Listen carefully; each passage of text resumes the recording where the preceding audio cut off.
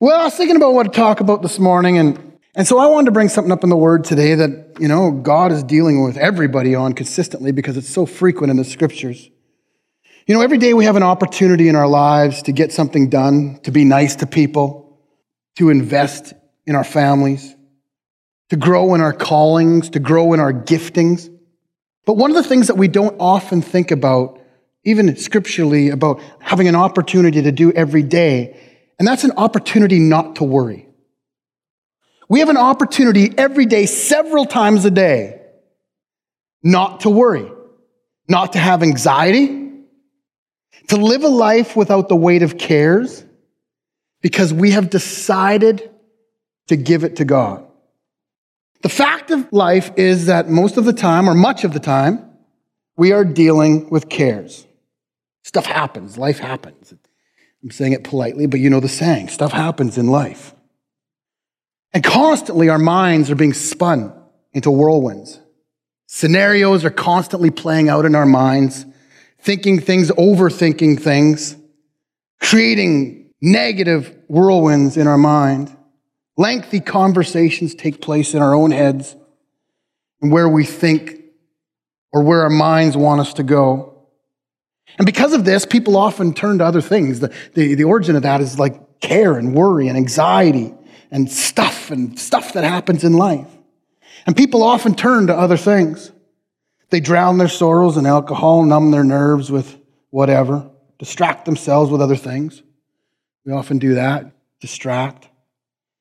We emotionally eat to feel temporarily good. I've been in that camp far too many times. Now that I'm on strict keto again the last few weeks, it's like I'm still making my trips to the refrigerator and just staring in there, closing it again. Christmas kind of got me for a couple months. I'd been pretty good for a year straight, actually. But that is not the desire that God has for our lives.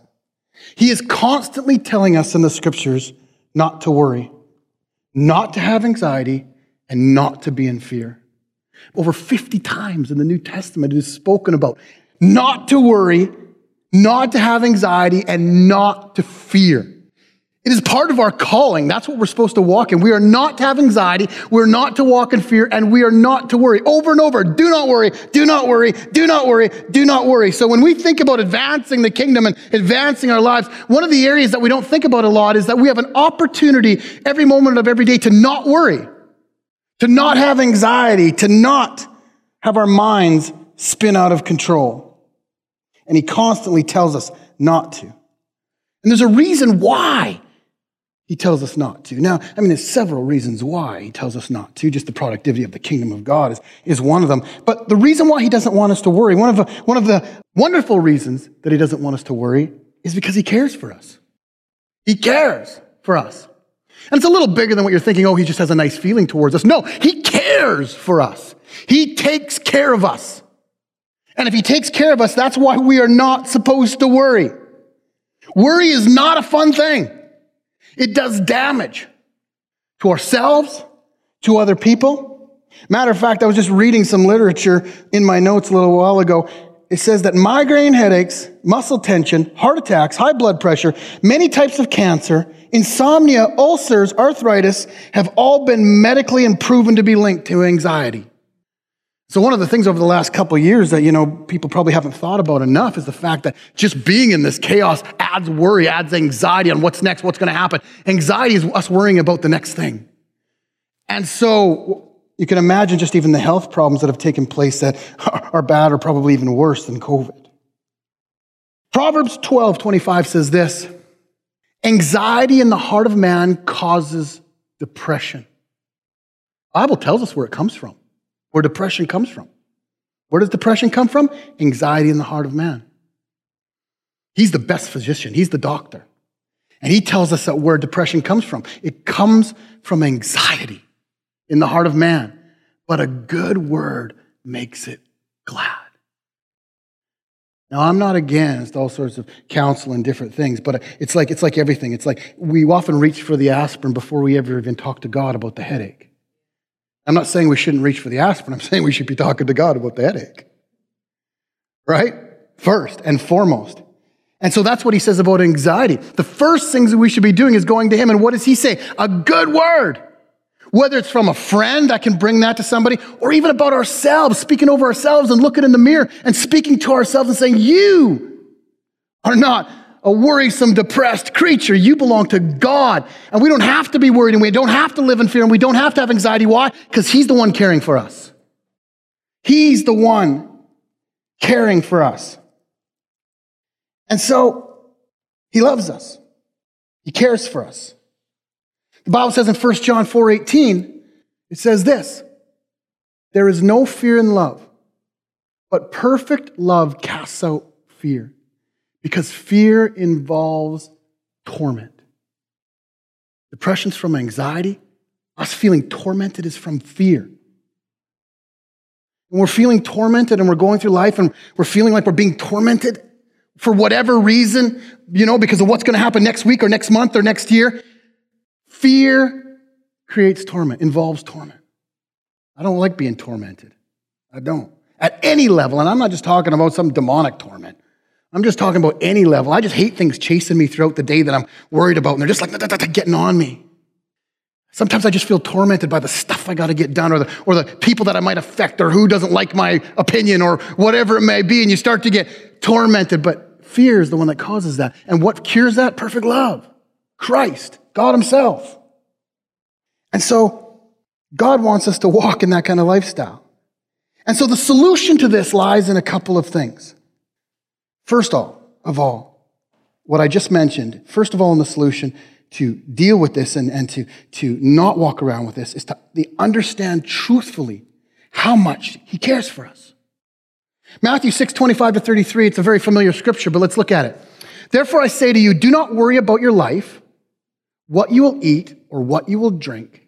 Just even that creates worry, like jobs and what we're going to have and paying the rent and all this kind of stuff. Do not worry about your life, what you will eat, what you will drink, nor about your body, what you will put on it. Is life not more than food and the body more than clothing? Look at the birds of the air, for they neither sow nor reap nor gather into barns, yet your heavenly Father feeds them. Are you not of more value than they? And the question's hypothetical. Of course you are more valuable. Which of you worrying can add 1 cubit to its stature, 1 inch to your height? So why do you worry about clothing? Consider the lilies of the field, how they grow. They neither toil nor spin. And yet I say to you that even Solomon in all his glory was not arrayed like one of these. Now, if God so clothes the grass of the field, which today is and tomorrow is thrown into the oven, will he not much more clothe you, O you of little faith? Therefore, do not worry, saying, what shall we eat, or what shall we drink, or what shall we wear? For after these things, the Gentiles, the heathen seek. For your heavenly Father knows that you have need of these things, but seek first the kingdom of God and his righteousness, and all these things should be added unto you. Famous scripture, but still as powerful today as it was when it was written. It's saying, listen, I don't think you understand how much God loves you and how much he cares about you. And he gives a couple of examples, the birds and then the lilies. And there was one time several years back, I took a lily, a blown up picture of a lily, and I put it on my computer, and it was blown up, and just the whole inside of the flower. And I just put it there so I could just look at it for days and study the details. And every day I was more amazed how absolutely awesome this lily was. And as I looked at it, I thought, my goodness, how could this be created? How could anybody think that evolution or anything, that this could have happened? Like, this is a creation that is so gorgeous. The more you stare at it, the more you are absolutely in awe. And as I did day after day after day, thinking this lily is the most amazing thing I think I've ever seen. What a piece of art. It just kept coming back to me, the scripture. How much more does God think of us? How much greater is a human design who is in the image and the likeness of God? And so why are we not to worry? God is just saying, listen, I take care of creation, and I will take much better care of you. I think much more of you. And he said, even Solomon, who was the richest man who ever walked the earth, he says, even Solomon and all his clothing, all his glory, everything that he had was not arrayed like one of these lilies. And he says, how much more do I care about you? How much more? And that's a reality, a revelation that we need to get. A revelation that we need to get. If we understand how much God absolutely loves us and takes care of us, it will deal with most of the situations of worry and anxiety and fear that come into our lives. Why? Because we just go back to the one who created the universe. He's like, thinks greater, puts more honor on us than he does any other part of his creation. That is so cool to me. So cool. Philippians 4:6 says it this way. Be anxious for nothing, but in everything in prayer and supplication, with thanksgiving, let your requests be known unto God. And that just sits into what I said. We're supposed to be anxious for nothing. Why? Because we have the opportunity to pray and request to God who loves us more than the lily and the animals.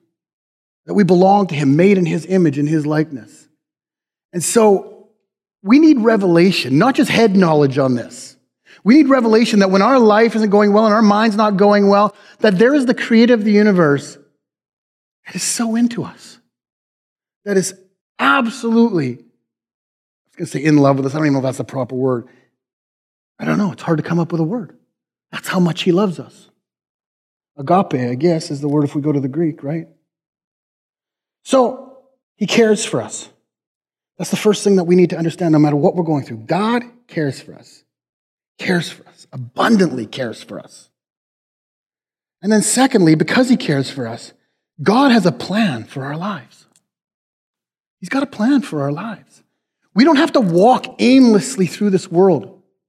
I mean, we do and we wonder what the plan is and stuff, but the fact is God's got a plan for our lives.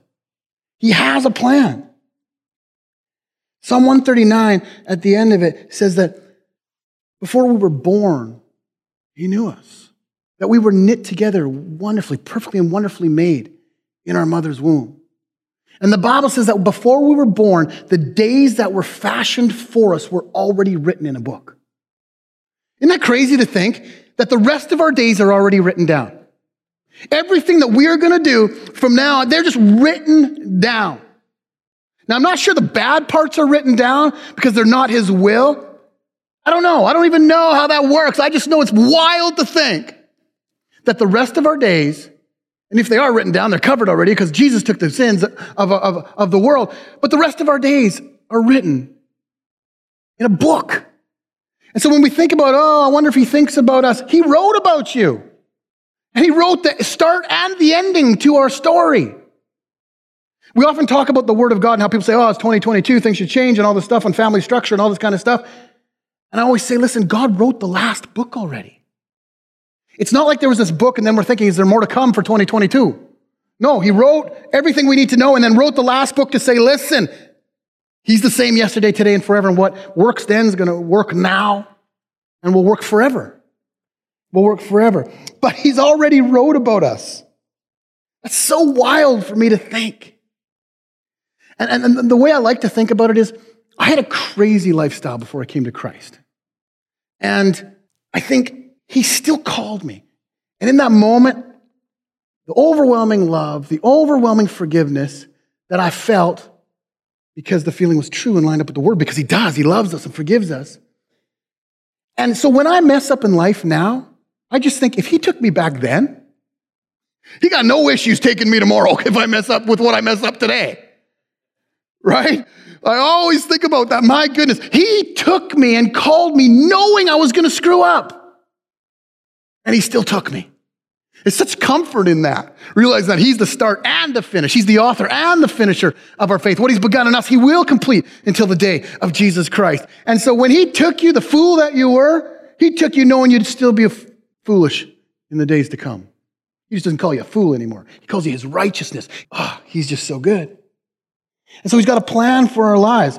Philippians 1:6 says this, being confident of the very thing that he who has begun a good work in you will complete it until the day of Jesus Christ. Why do we not have to worry about what's going to happen and all this kind of stuff? And oh my goodness, if this thing goes wrong, it really doesn't matter. God's written the whole book. He's written. He knows the beginning from the end. He knows your future before we ever walk into it. And so why should we be afraid of something he's already written for us? Isn't that cool? God has a plan for our life. No one thing or anyone can stop the plan of God for your life. 1 Peter 5:6 says this, therefore humble yourselves under the mighty hand of God, that he may exalt you in due time. That's why, the wonderful thing about it is our flesh always wants to scrape to the top, and it always wants to scrape to make money, and it always wants to scrape to climb the ladder, and it always wants to scrape for relationships, and it always wants to scrape and just fight our way into a situation. But that's the opposite of how God tells us to walk. And so oftentimes it ends up in disaster when we start to do that. Because the Bible says if we humble ourselves under the mighty hand of God, and what does that mean? It just means submitting in faith to knowing that God is true, that Jesus is Lord, but also that his word is perfect and true, and that if we follow his ways and humble ourselves to how we're supposed to walk in the word, whether it's money, finance, sexuality, marriage, parenting, whatever it is, if we humble ourselves to that, in due time he will exalt us. And I love that because it says he will exalt us, which means when God gets ready to promote somebody, there's not a devil in hell that can stop that. Not a devil in hell that can stop that. So my mission in life is just, man, and I know I don't do it lots. There's tons of times where I'm, even unaware, not humbling myself to the word of God and circling a mountain. But the Bible says, when you humble yourself to that, God will exalt you. It doesn't mean necessarily being exalted in all earthly stuff. There is some to it, because God shows us that if we work in earthly principles, we will be exalted in certain earthly principles. But it's just talking about an overwhelming growth in the kingdom of God, an awareness, a revelation in Christ. He has a plan for our lives. And that's the wonderful thing about God's design. The thing is, we want to fight the word of God because the flesh and the fallen world, it's always in temptation. But when we really come to the understanding is, if God made us and then shows us in the book how he made us and how we're supposed to walk that out, it's just crazy for us to fight with that because he's the designer. And so I know how he says it in the word. He's like, who is the pot to tell the potter what to do? Who is the pot to tell the potter who he is? Right? And so that's our struggle in life, right? So we want to fight against the word of God. Well, this says, and psychology says this, and this, and this, and this, and that, but God, right? And so if we fight that, we're fighting the designer. And if God designed us to function a certain way, it's like trying to put diesel in a gas car or gas into a diesel.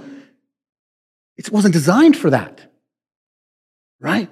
And that's for us. You guys are laughing because you've probably done that, haven't you? A few people laughing. I did that once.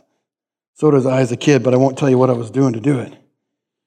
I didn't have enough money to buy the gas, and so I was doing a little siphon and hit the wrong one.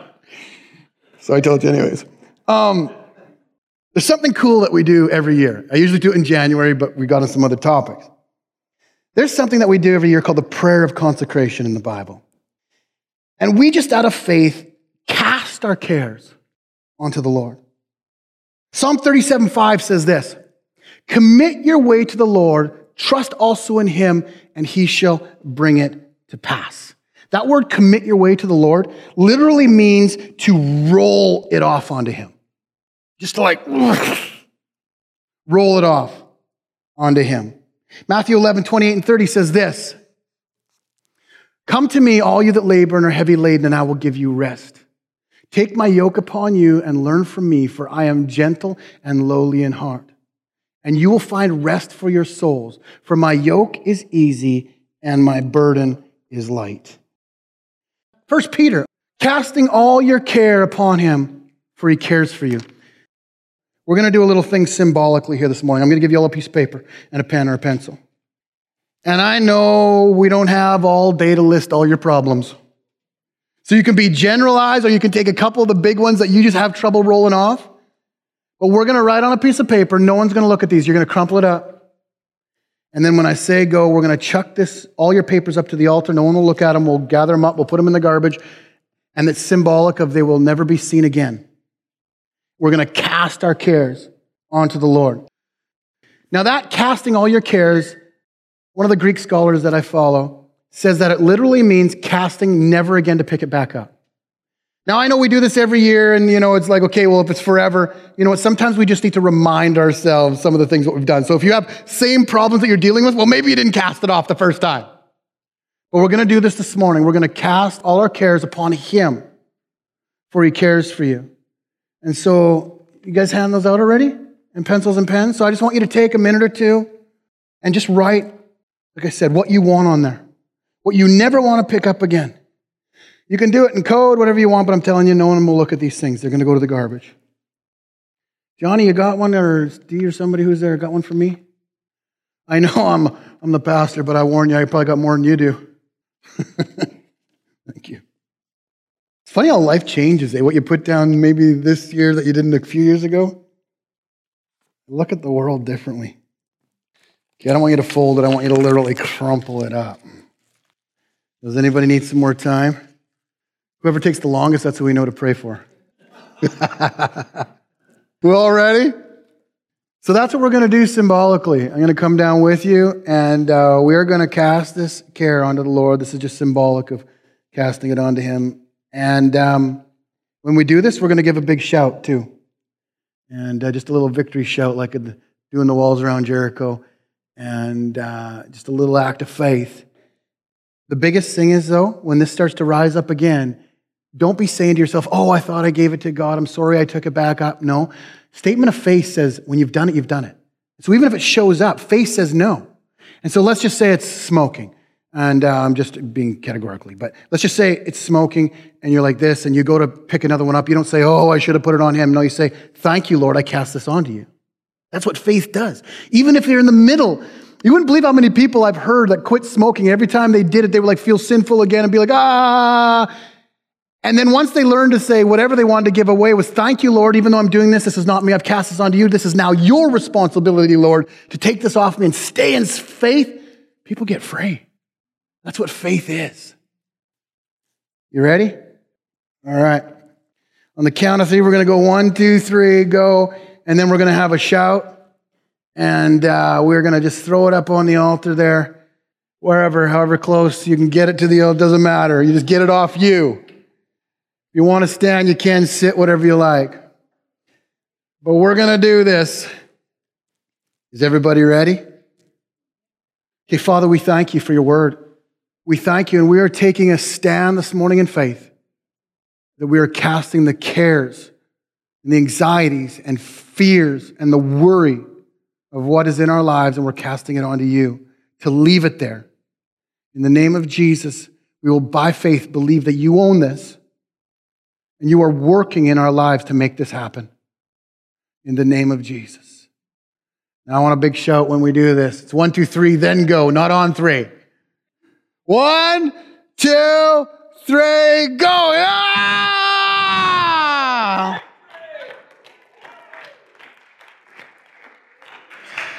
Now that is not prophetic of snow.